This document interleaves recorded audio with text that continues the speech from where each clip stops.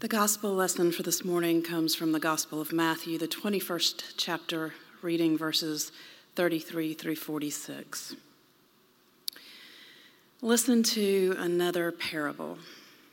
There was a landowner who planted a vineyard, and he put a fence around it, and he dug a wine press in it, and he built a watchtower. And then he leased it to tenants, and he went to another country. When the harvest time had come, he sent his slaves to the tenants to collect his produce. But the tenants seized his slaves, and he beat one, killed another, and stoned another. Again, he sent other slaves, more than the first, and they treated them in the same way. Finally, he sent his son. He sent his son to them, saying, "They will respect my son." But when the tenants saw the son, they said to themselves, "This is the heir. Come, let us kill him and get his inheritance."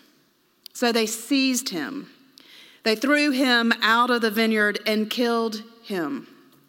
Now, Jesus said, "When the owner of the vineyard comes, what will he do to those tenants?" And they said to him, "He will put those wretches to a miserable death and lease the vineyard to other tenants who will give him the produce at the harvest time."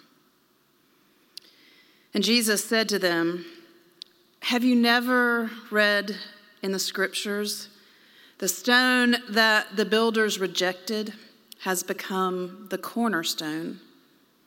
This was the Lord's doing, and it is amazing in our eyes. Therefore, I tell you, the kingdom of God will be taken away from you and given to a people who produces the fruits of the kingdom.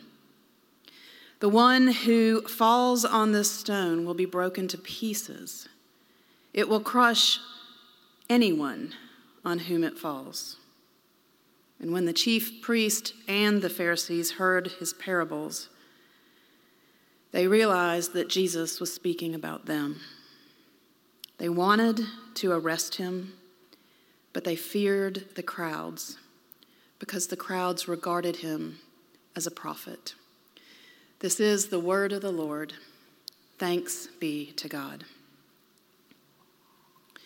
So, to set today's scripture lesson in the greater context of the Gospel of Matthew, Jesus has just recently asked those who are gathered around him, "Who do people say that I am?"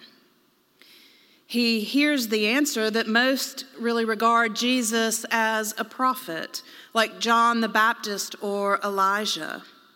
The people just didn't get Jesus, nor did they understand God's gracious abundance that was untethered in Christ's presence.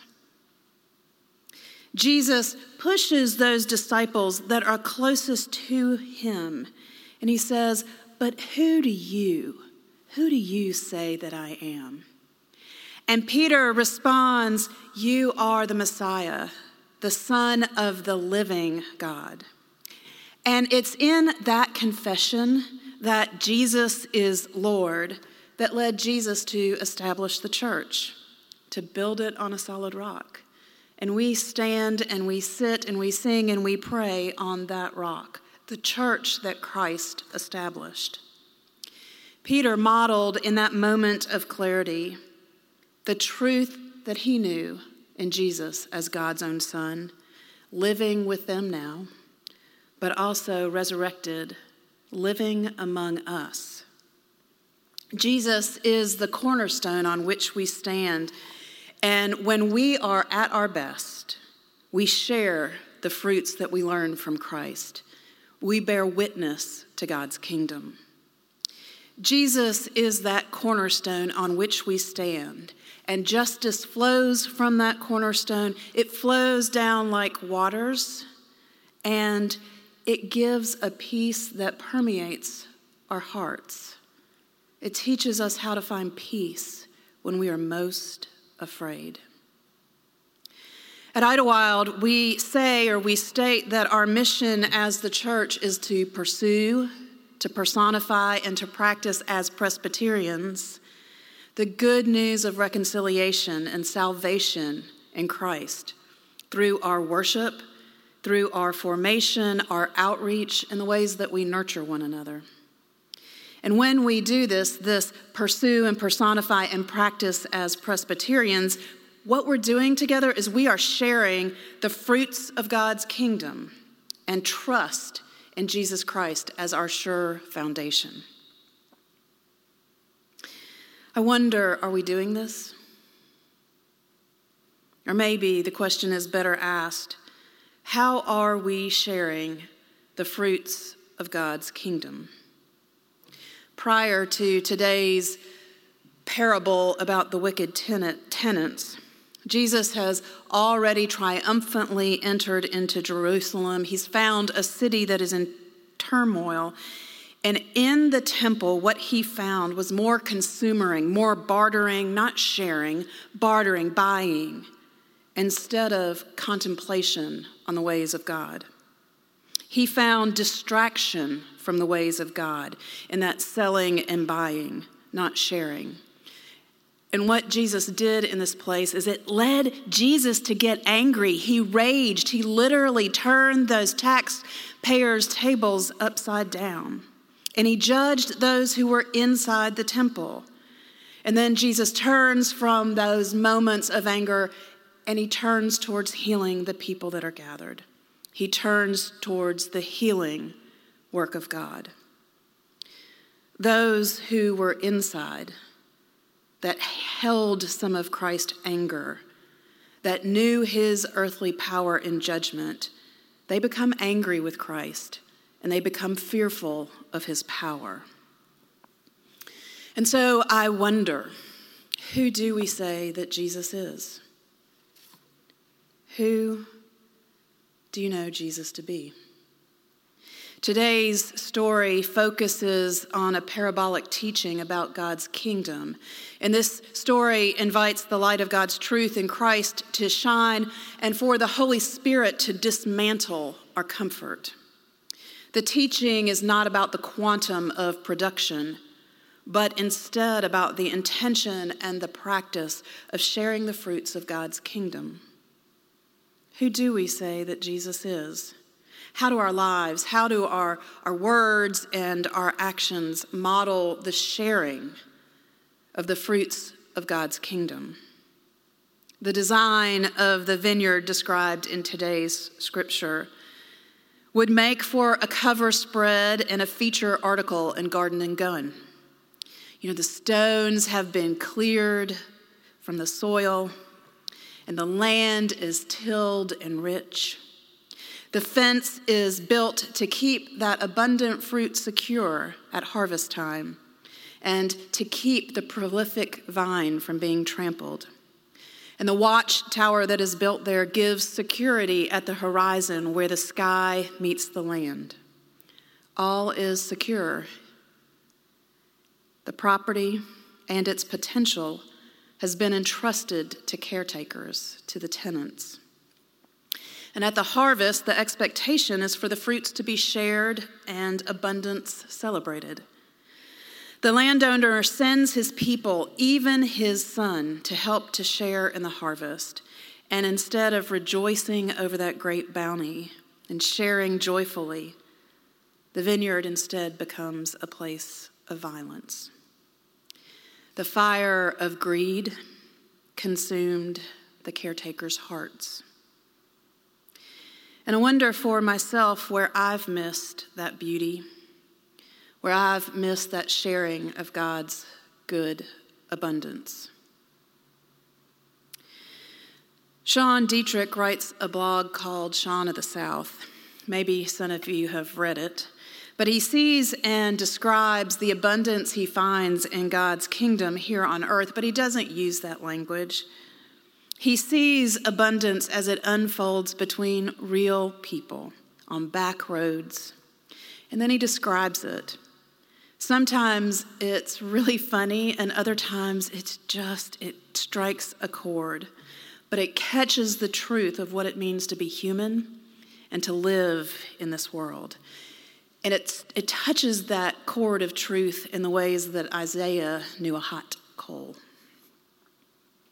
This week, he told the story of a group of car dealership mechanics who rescued a kitten that had climbed up and gotten behind the dashboard of the family van.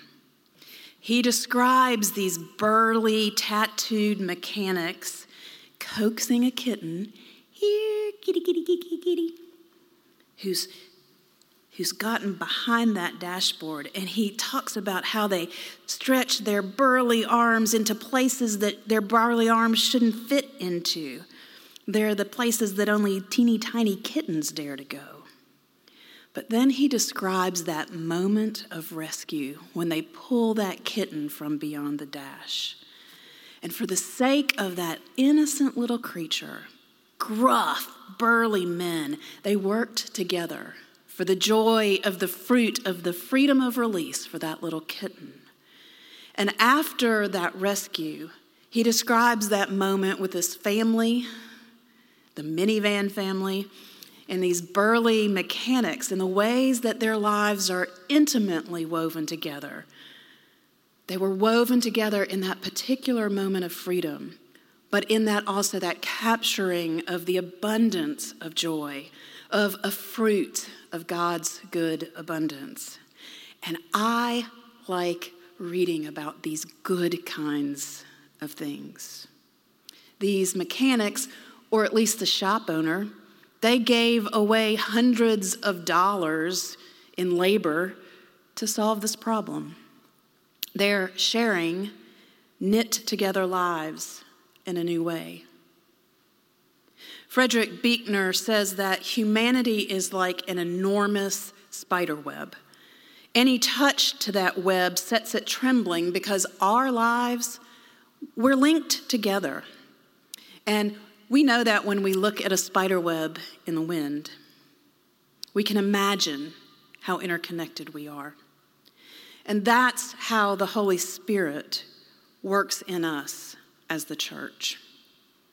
It's not what we do and what we produce, but it is how God works through us, through the sharing and caring we do in Christ's holy name. God is a God of all nations and all people. And today, we have set Christ's table here, and it's set with cloth and beadwork and pictures that have been collected from travels around the world. And these items that we see with our eyes help us to remember that the Church of Jesus Christ is not just here at Idlewild, not just here in Memphis or in the United States, in Tennessee and California, but it is around the world. And it is with those who have entrusted our lives to Jesus Christ. Jesus Christ, who is a living Lord and who interconnects us in God's good world. We Christians, we don't all look alike, nor do we sound the same. We don't even enter worship in the same way. These days in the pandemic, we don't sing the songs in the same way. And we also don't precisely pray in the same way. But what we do is we place our trust in Jesus Christ. We do, at our very best, we share in the fruits of God's kingdom. And we do hold hope in God's good story. We are linked and we are committed to one another because of God's work in Christ Jesus. And I see that. I see it in this church at Idlewild. Just this morning on the class from Christian Formation, Looking Inward, I am seeing how the church is being shaped in formation experiences of how members of this church are sharing their racial roadmaps. They're sharing the truth of who they are and how they understand race and how that's informed the way they live out their lives. Each one of us has something to share as we are interconnected in the Church of Jesus Christ.